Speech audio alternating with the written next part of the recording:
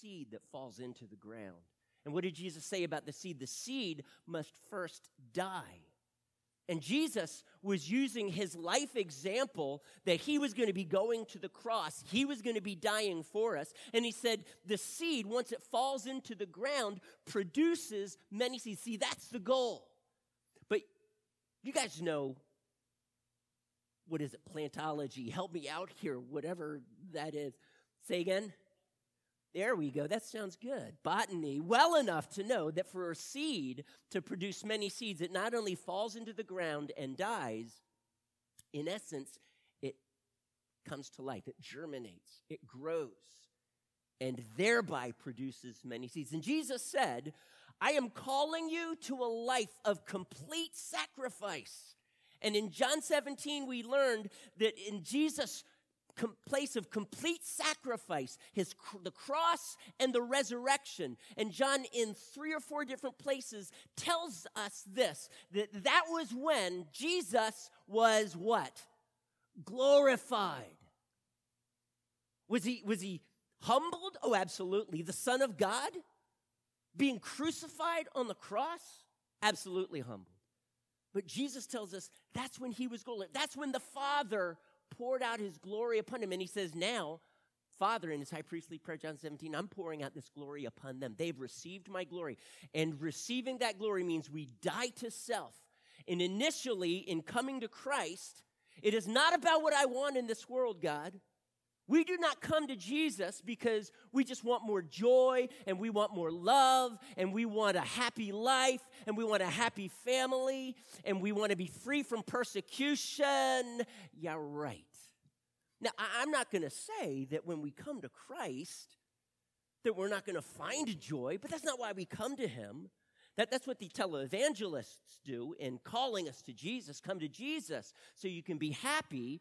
Well, what happens when you go through trials and you're not happy? You see, we come to Christ because we die to self. We come to Christ for Mike Curtis to die and for Christ to wash me of my sins. And as I now enter into this new life, I live this life of sacrifice. I live the crucified life. But in the crucifixion, there is always a resurrection. And so as a result, when I believed in Jesus, when every single one of you believed in Jesus, you were raised from death to life. And now you have been empowered by the by the resurrection of Jesus. You've been empowered to live in Christ's kingdom, following kingdom principles. And this main principle that Jesus is talking about is this crucified life. And he says, as a result, my body is going to be unified. There will be one. And he says that as they live this crucified life, there will be complete unity. Complete unity. The Greek word there is perfect, reaching its maximum. Do you believe that in your family, where Christ is present in every single one of the individuals, that there can be complete unity? Do you believe that? That's what Jesus prayed for you. And he says, when this happens, he says, the world will know that, Father, you sent me. That is, they'll understand my mission. That my mission was to live this life for them, to leave an example for them, and then to go to the cross, and then be raised from the dead, and ascend into heaven, and sit at your right hand as the King of David, ruling over my kingdom. See, this is my purpose. They'll get it. They will know me. And all of you, you get it. And he says, then, and they will also know that the Father loves them. This is our goal. This is our purpose, this concept of complete unity. But we also discovered in Philippians 2 that in this process of becoming completely unified and living this crucified life so that I no longer live, but Christ lives in me, that Philippians 2, we saw the example of Jesus. He made himself nothing. You get that? That means we make ourselves nothing. This life is not about Mike Curtis, either for me or you. This is not about Mike Curtis. This is not about you. This is only about Jesus and me falling in love with him. And as I'm filled with love for him, I am filled with love for others. Remember when the man came to Jesus and he said, what must I do to gain eternal life? And Jesus says, what do you say? And the man said, number one, love the Lord your God with all your heart, soul, mind, and strength, and love your neighbor as yourself. And I talked about how Jesus was really looking not for a true or false or a multiple choice answer. He was really looking for an essay answer. And the right answer, because he was so close, the right answer was to love the Lord your God with all my heart, soul, mind, and strength so that I can love my neighbor as myself. And that's where he talks about the Good Samaritan. You see, so what, we live this transformed life, but it is a life that Jesus said, you got to look to others' interests. You have to see their needs, Philippians 2:3, as more important than your own. Do you really believe that, though? Because the tendency is for us, when we're relying on our flesh, the tendency for us is to live our lives for me. It's to focus on my problems. It's to be so concerned about the worries in my life that it is so hard to look beyond that to see the needs of others and to consider their interests as more important than my own. So this is what we learned. And this week, today, I want us to dig a little bit deeper in this concept of unity among us and how we can promote it. So you're there with me in Ephesians chapter 4. Now, the subtitle in my Bible, I'm reading from the NIV, is Unity in the Body of Christ. That's what we're going to talk about. I think it's a good title. We're going to get a lot deeper than just unity in the body of Christ. But it says here, as a prisoner for the Lord, then, I urge you, wait, stop there for a moment. Eyes up. Don't look there. Don't look at what he says next. As a prisoner for the Lord, then, I urge you. What do you think he's going to say next? Okay, so here he is. He's a prisoner. He's probably in the Roman arrest when he is like about 60 AD, when he's under house arrest in Rome. This is probably where he is. Some suggest he's elsewhere, maybe in Caesarea, but he's more than likely under house arrest in Rome. While he is there, as a prisoner then, what would you think that he would now challenge them with? He was there for preaching the gospel. I want you to go out into the world, and I want you to proclaim Christ, no matter if you too end up in prison. That's what he would probably want to say to them right now. As a prisoner, he's appealing to something. Himself, as a prisoner for the Lord, then I'm going to urge you to. Now, what I just shared with you would be a really good answer. It's just that Paul doesn't go that way. You know what he says? As a prisoner for the Lord, then I urge you to live a life worthy of the calling that you have received. His focus is not that calling out, that where we can go, but it's right now living this life that's worthy of that calling. And he gets into three things here. If you look at verse 2, here's three things, real quick. Excuse me.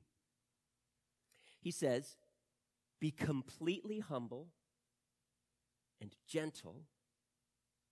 Be patient, bearing with one another in love. Make every effort to keep the unity of the Spirit through the bond of peace. Humbleness, gentleness, and patience. And in patience, then we bear with one another in love. And keep your thumbs right there in Ephesians and over in Romans 15, verses 1 and 2. And I'm just going to start reading before you get there, but I want to go through this. We do have communion, and I feel like God's laid a lot on my heart. So he says this, Romans 15:1. We who are strong, that might mean you. We who are strong ought to bear with the failings of the weak and not to please ourselves. Let me translate it. Romans, this life isn't about you. It's just not about you. Bear with the failings of the weak. Who are the weak in your life? Who are those that irritate you? Each of us should please his neighbor for his good, to build him up. Who really does irritate you? Their failings make it so hard for you to bear with them. Maybe you're that guy, or maybe you're that girl. Let's be honest. Can I ask you, though, how do you treat them? You see, selfishness pushes irritations away. Let's just get rid of the irritation. It avoids it. It avoids them. But love welcomes them. Maybe you've heard this illustration before. Oysters are incredibly interesting creatures, very unique. They actually get irritated by sand. I know certain people in my life, Juliana, who are really irritated with sand. Oysters are, when Juliana gets sand between her toes, when she gets sand in her fingers, under her fingernails, she hates sand. It's a 4-letter word, right? Oysters are this way too. But you see, oysters, even though the sand, I love oysters too. When sand irritates them, they don't push that sand out.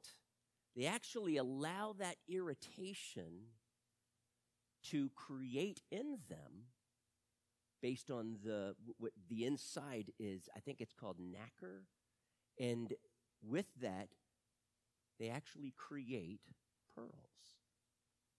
Without the sand, without the irritation, there are no pearls. Without this person in your life to irritate you, stop nudging that person next to you. Stop that.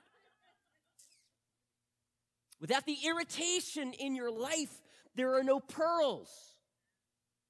But I did say this isn't about us, didn't I? These aren't our personal pearls. How we respond then, yes, God is going to do something in us, but how we respond has the opportunity to create a pearl in them. Not that you irritate them, I'm not saying that. But rather, that God, through his love in us, Mike Curtis crucified, raised with Christ in newness of life, empowered by his Spirit to live a life worthy of the calling that I have received. I now, in the face of irritation, can love and speak love and be able to help produce that, obviously a work of grace, but God allows us to partner in him. Believe it or not, he calls, in 2 Thessalonians 3, he calls Timothy a co-laborer of God. You are co-laborers with God. God's grace is being poured out upon this irritating person, and God's ultimate purpose is that as we join him and as we yield and live this life, this crucified life, we can now love in response and be compassionate and kind with the failings of the weak. Accepting them, verse 7 says. Accepting them, welcoming them, even as the oyster welcomes the sand. I can remember two particular people, and because I've shared this illustration before, I'm going to be brief, but Dwight and Susan Monk. Dwight was a 7th grader. Susan, I believe, was in 10th or 11th, an older sister, of course, and wonderful parents. Dwight, though, was just this squirrely little teenage kid, and he did just about anything he could to get people's attention. Unfortunately, all that he did just about was to irritate others, and he got a lot of attention, most specifically, though, criticism. And I can remember pulling two of the main leaders in our group aside, and I said, guys, look, I want to ask you, why do you think Dwight does this? This is when I was in my 20s, actually just before I got married. And as I asked him, he said, he just does it because he's an ornery kid. I don't think they used the word ornery, though. He's irritating. That's why he does it. And I said, really, let me share with you what his purpose probably is. He probably feels like he's on the outside looking in. There's a lot of insecurities. He sees you guys, and you guys are popular, and he wants that. So what's he going to do? He's going to open his mouth. Unfortunately, he doesn't build people up. He cuts them down with sarcasm, and it's all about him. And I'm going to encourage you, reach out and love Dwight. Now, his sister was just an awkward, gangly young lady, and just coming into her prime, and she was struggling with self-image. She was struggling with just trying to fit in. Brother and sister just trying to fit in with this small teen group. And I said, guys, look at Susan. Just like Dwight, just love on her and accept her. Pray for her. Go out of your way to be kind to her. And if little Dwight does something that's irritating, just let it be like water off a duck's back. Just love him anyway. So they said, okay, that sounds like really hard. I don't know if we can do that, but we'll try to do that. Well, these guys were leaders. And when they started loving Dwight, and when Dwight would be Dwight's ornery self and irritating people, they responded in kindness. They just said, hey, Dwight, come on over here. Just come join us for a little while. Not to give him a head noogie or punch him in the stomach or in the kidneys or anything like that. Some guys would do. No, come join us. And this is what we're doing. You want to be a part of it? Well, yeah. And so they started including Dwight. No lie, within months, guys, Dwight was a different young man. And by the next year, he was transformed. And the sin, the barriers, this irritations, this yearning for love, he began to find that in Christ. His sister blossomed into a beautiful young lady, went on a missions trip. I moved, my wife and I got married. We moved on to Phoenix, Arizona for 3 years, and we got news reports from her. She kept in touch with us for about 10 years. Totally transformed young lady. The group just decided, you know what? We are going to love her. We're going to include her. We're going to build her up. That's going to be our goal. We're going to be completely humble and gentle. We're going to be patient, bearing with one another in love, and we will make every effort to keep the unity of the Spirit through the bond of peace. When that happened, brother and sister just blossomed. The hurts that were there, they began to open their hearts up more to Christ, and they fell in love with Jesus.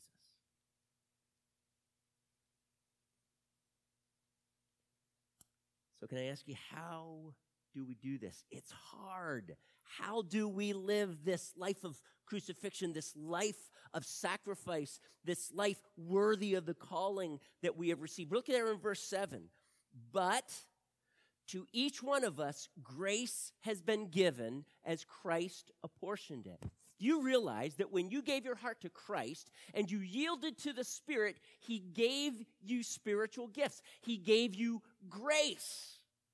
As a matter of fact, it goes on to tell us in verse 11 that there are, I'm going to categorize them in 4 groups rather than 5, but there are 4 groups of called men of God that are moving in the body of Christ. He gave some, it's this, Jesus himself gave these, he gave gifts to these men, and then he gave them as gifts to the church.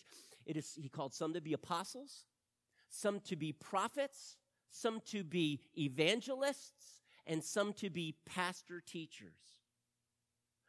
To what end? So they can stand up in front of people and just do their thing. And, some people, they aspire to being pastors or evangelists because they love the crowd. I don't find that anywhere. As a matter of fact, remember verse 2 starts out to be completely humble and gentle. So no. What do they do it for? It says to prepare look in verse 12, to prepare God's people for a work of ministry. So I happen to fit in one of those categories, pastor, teacher. My goal is to equip you guys. It is not my goal to be the professional minister. That is not my goal. I am not a minister with a capital M. I am a equipment manager. It is my goal to say, what equipment do you have? How can you use it? And to help you learn how to use it. To what end? Do you see it right there? So that you learn this, so that you then build, so that the body of Christ may be built up until we all reach what? Until we all reach unity, church. Again, here's the goal. So Christ gave grace. He poured out grace. He poured out spiritual gifts. And as a pastor then, my goal is to help you in your spiritual gifts, your equipment, if you will, to minister to others. For what purpose? That we are unified. Isn't it amazing that our differences, the diversity in the body of Christ, actually can breed unity? Because diversity generally brings division in the world.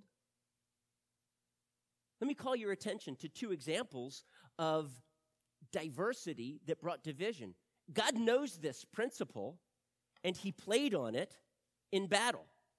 Do you remember when Jehoshaphat was coming up against the Ammonites, the Moabites, and the Edomites? There were many of them.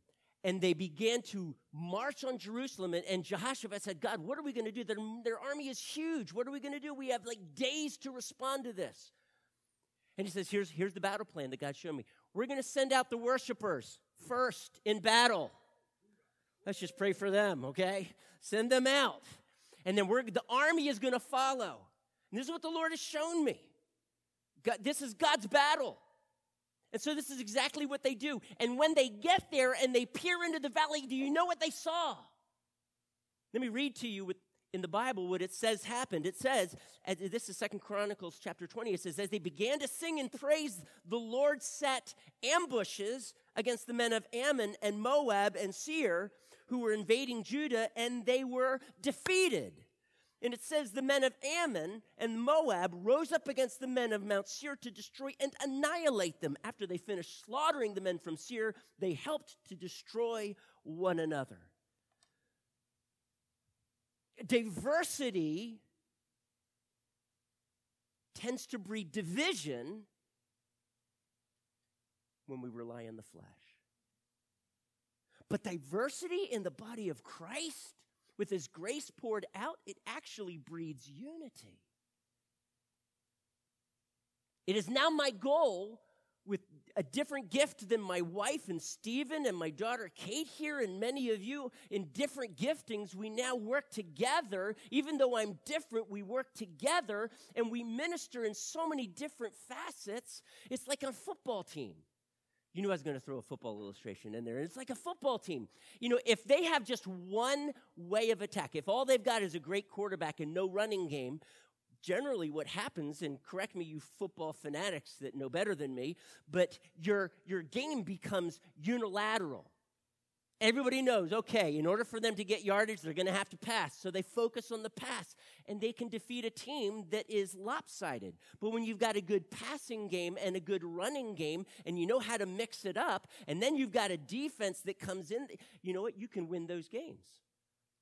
And so the Pats, even though they probably have the best quarterback ever, they realize they have to have some semblance of a running game, or we will lose, no matter how good our quarterback is. And so it is a team that has been, when they tap into their arsenal and their diversity, that's how they win. This is no different than the body of Christ. You know, over there in the book of Judges, Gideon,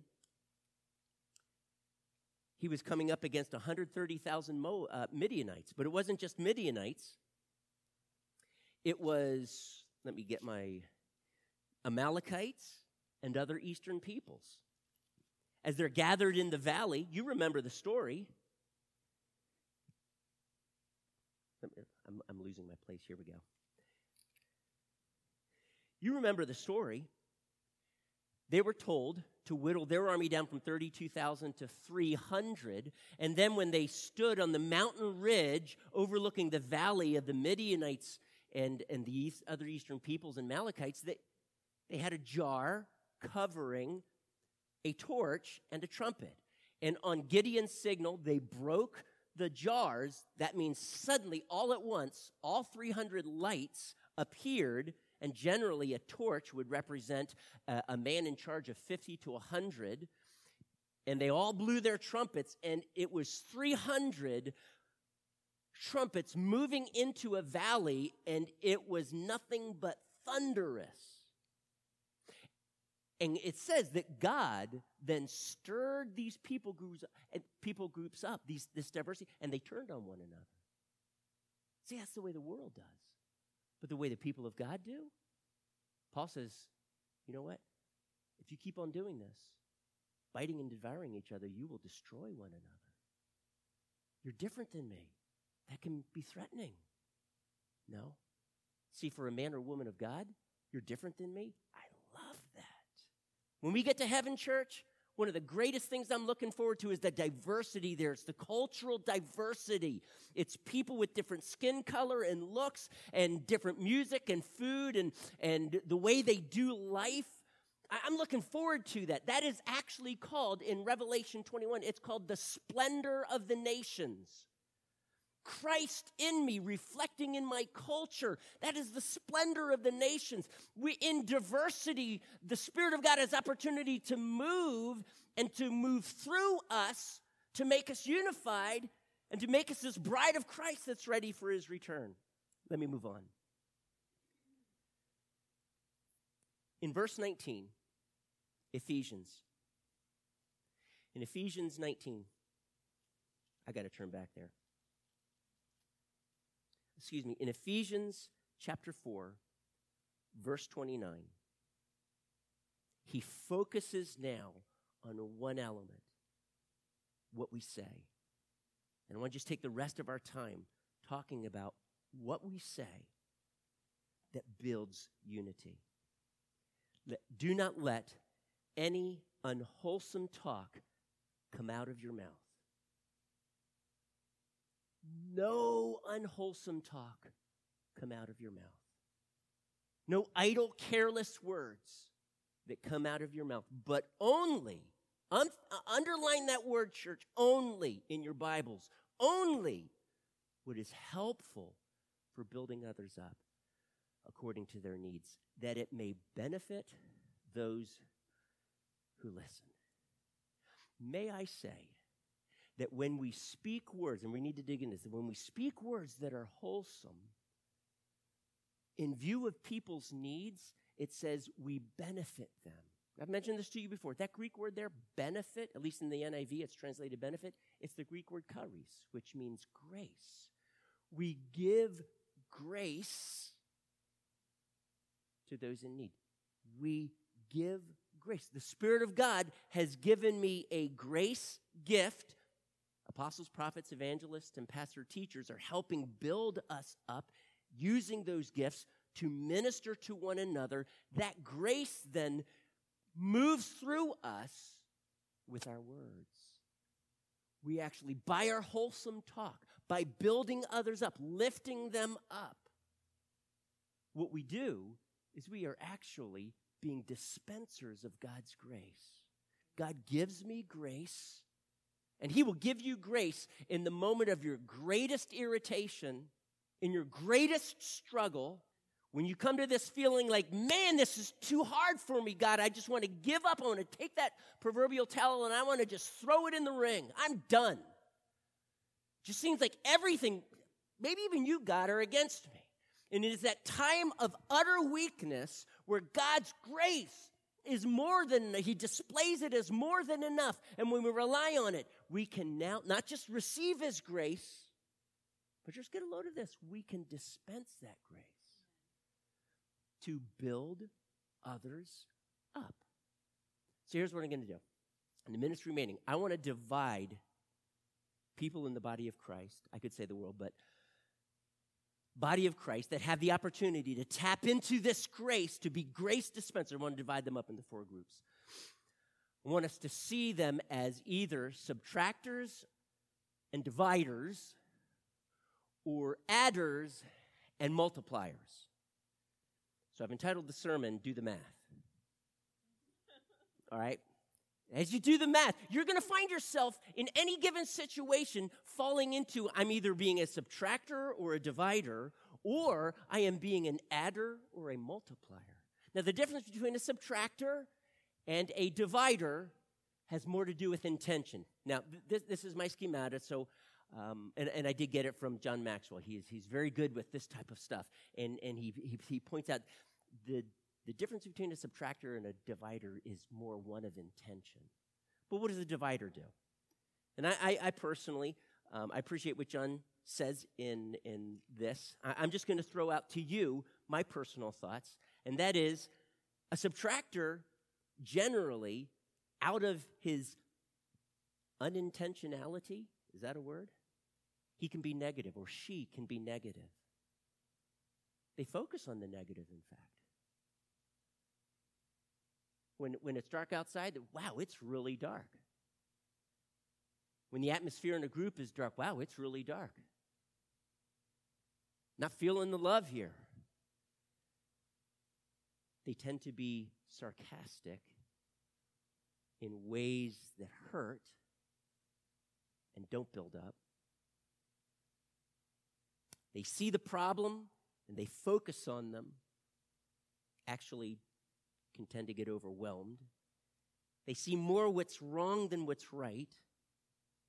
They can tend to be critical, most particularly of other people. And again, all of this, it's not intentional, it just happens. It's hard to bear with others' failings. A divider, though, is different. A divider is intentional. CEO is speaking to a subordinate, and he says, you know what, I want you to go throughout this company of mine, and I want you to find a young man who's an initiator, who thinks outside the box, who's intelligent and aggressive, and who could actually fill my shoes. And when you find him, I want you to fire him. Do you get that? You see, that's a leader who's filled with insecurities, who views himself in competition. The church, as a pastor, if I did that, not only should you fire me, but it's not going to build up. So as a pastor, as life group leaders, you guys, we need to look for opportunities so that others can step in, outshine us. That's going to be my greatest joy when others outshine me. I love that. When my wife, her goal is, I want to pour into you so you do better than me, so you run faster and you serve harder and more sacrificial, and the love of Jesus shines in you more than in me. That's my goal. It's not because I like this place of leadership. Leadership means I serve, right? That's leadership, not that we lord it over, not that we want the attention. See, this guy right here, he was insecure. It had to be about him. But the life Jesus led, he constantly turned to other people. And ultimately on the cross, it wasn't about Jesus, at least his purpose was to rescue a lost world, to welcome them in to fellowship and relationship with God himself. From Jesus' perspective, the cross was all about you guys. That's how we live. And so a divider, he intentionally, out of the insecurities and the flesh that's ruling, apparently, there's competition. You know, growing up, can I just share a little bit of ugly side in Mike Curtis? And I find sometimes it gets in there, it's like, oh, man, no.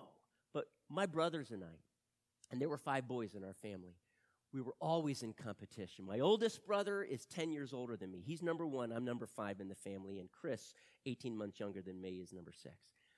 We were always in competition with one another. When someone would tell a story, we'd have to try and tell a story that was funnier. When someone would say, hey, watch this and do a handstand, we would have to do a handstand and walk on it. When they would do something, we said, oh, that's nothing, and we'd try to outdo them. You know? We were that CEO. Fire the guy.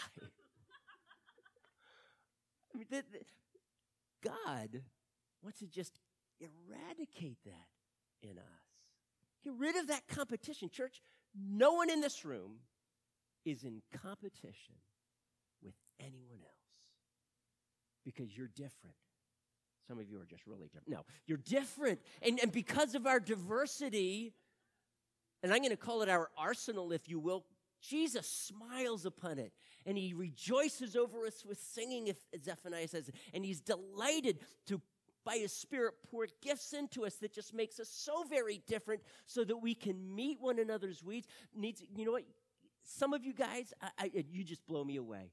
You meet people's needs so naturally. The love of Christ just overflows in your life, and I want to grow up and be like you. I really do. You amaze me. My wife in particular, but so many of you, I see how you sacrifice, and at times in my prayer life, I cry before the Lord because you amaze me. Because you want to be adders and multipliers. An adder is intentional. A multiplier is intentional as well. I don't think you can be an adder or multiplier without being intentional because we deal with our flesh, even as Christians. And day by day, it's a crucifixion. So adders, so what I'm going to talk about is speaking those wholesome words that pour out grace as the dispensers of grace, benefiting those who listen. It's intentional, church. They focus on the positive, on the good, and what's right. Do they see what's wrong? They probably do. But they're going to choose not to focus on it. And they mine the gold in other people's lives. That's what they look for. When you go into a mine, there's like thousands of times more rock than there is gold. You want to spend the rest of your life thinking, 99% of my life was just getting rid of rock. No, tell me, what did you discover? Oh, yeah, we did discover enough gold to make me rich. Hello? Church, let's mine the gold, and let's forget about the rock and the debris in one another's lives. Let's be able to overlook that. Now, hear me, verse 15. It does say, speak the truth in love, so actually we can see some of this rock and debris, and out of love speak truth. But we only and ever do that when it benefits one another. Some people pride themselves in being prophets in the body of Christ, and they point out people's needs. You know, they don't have a gift of prophecy, they have the gift of criticism, pretty much. Okay? And I believe the gift of prophecy is for today, as you understand it correctly, biblically. But people go around and say, my gifting is to point out your faults. No, you're a divider, is what you are. Can I say that in love? Okay. You see, the one who adds, they turn the light on when it's darkest. And they weigh their words carefully because words have impact. Proverbs 18:21, the tongue has the power of life and death. Steve Nash, point guard for many years for the Phoenix Suns, would regularly get 10-plus assists in a game. Now, for some of you who don't follow basketball whatsoever, you're wondering right now what that hoop is for. The truth is, 10-plus assists, that's great. Steve Nash was a decent scorer, but that was not his focus.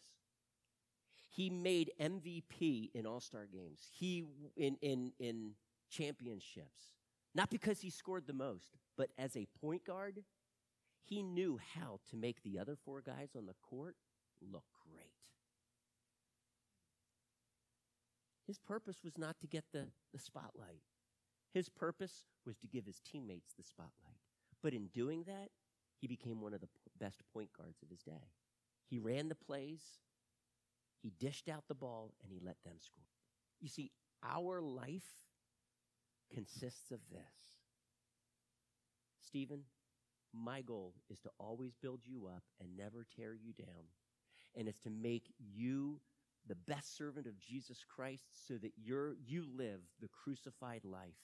So that you then, Stephen, can pour into Brock or pour into Juliana, pour into even Danny and Zori, believe it or not.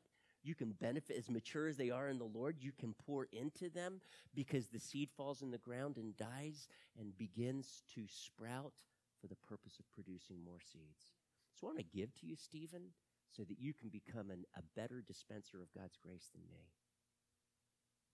That point guard that constantly looks to build his teammates up and not tear them down. You know, an attitude in a team can determine winning or losing. They can have a great team with a bad attitude, with finding the negative and focusing on that and tearing people down and getting into arguments. You're going to lose. I don't care how good you are. I don't care how good your team is. You're going to lose.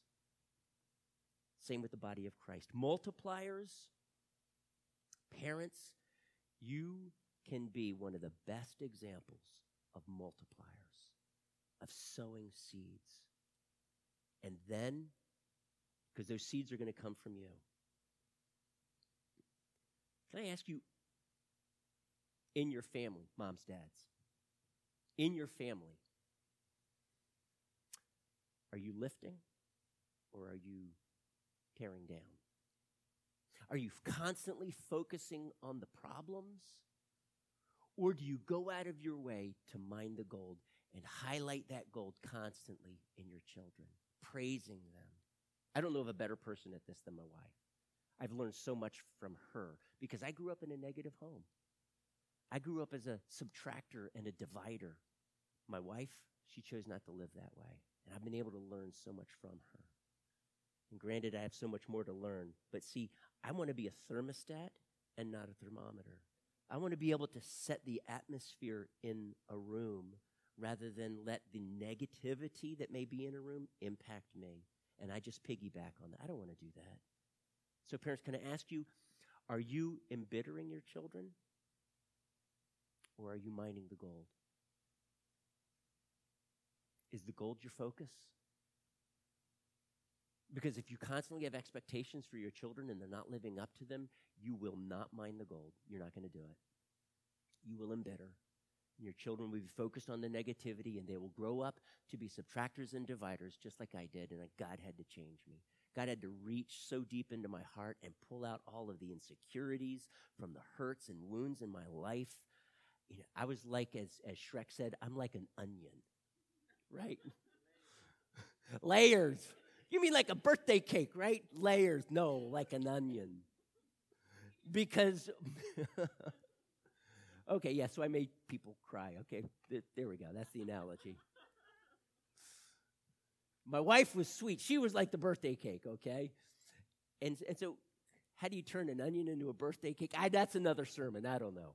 But the truth is, God can change us and make us adders and multipliers, intentionality, and not just stop at, I'm gonna be nice to you, but my goal is now to help you be nice to other people and minister. Parents, you're in that perfect position, life group leaders, perfect position to be able to do disciplers. When you're discipling someone, perfect position to be able to be a multiplier as you die to self, as the seed falls in the ground, to now produce many seeds. Are you with me on that, church?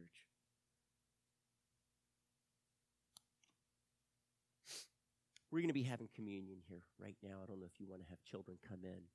We're going to have communion right now. The heart of communion is the cross. It is Christ who came down and poured himself out for you and me, whose body was broken for me, because Jesus was a multiplier, far beyond what we'll ever be, obviously. But he's my hero. I want to learn to be like him. I want to be like that seed that falls into the ground and is able to produce many seeds. That's what Jesus did. And yes, in a sense, I want to be glorified like Jesus was glorified. The cross, the resurrection. So I want to lay this before you as we take communion. Maybe we can turn the lights out now. But as we take communion, as we reflect on the cross, can we just pray, God, crucify that thing in me that sees the negative so quickly? Maybe it's hurts that you grew up with. We've been looking at Ephesians 4, the last verse I read during the beginning of my prayer. Forgiving others as Christ forgave you. For you, maybe that's where it starts. The hurts that are producing this poison in your life, you need to forgive. So, Father,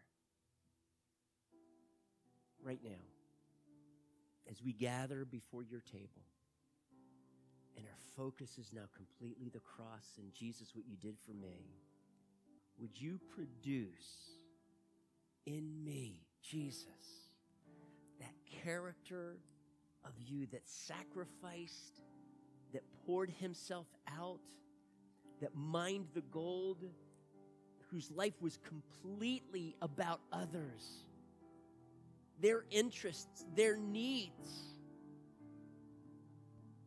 to willingly be inconvenienced for the help and blessing of others. To Jesus, I want to love as you love. And as you loved on that cross, that's what I want to be. So Jesus, today, if you need me to be put on that cross, would you do that? Would you crucify that which is in me that's producing this ugly and bringing division and hurts? Crucify that. I humble myself before you, God. May you be my focus.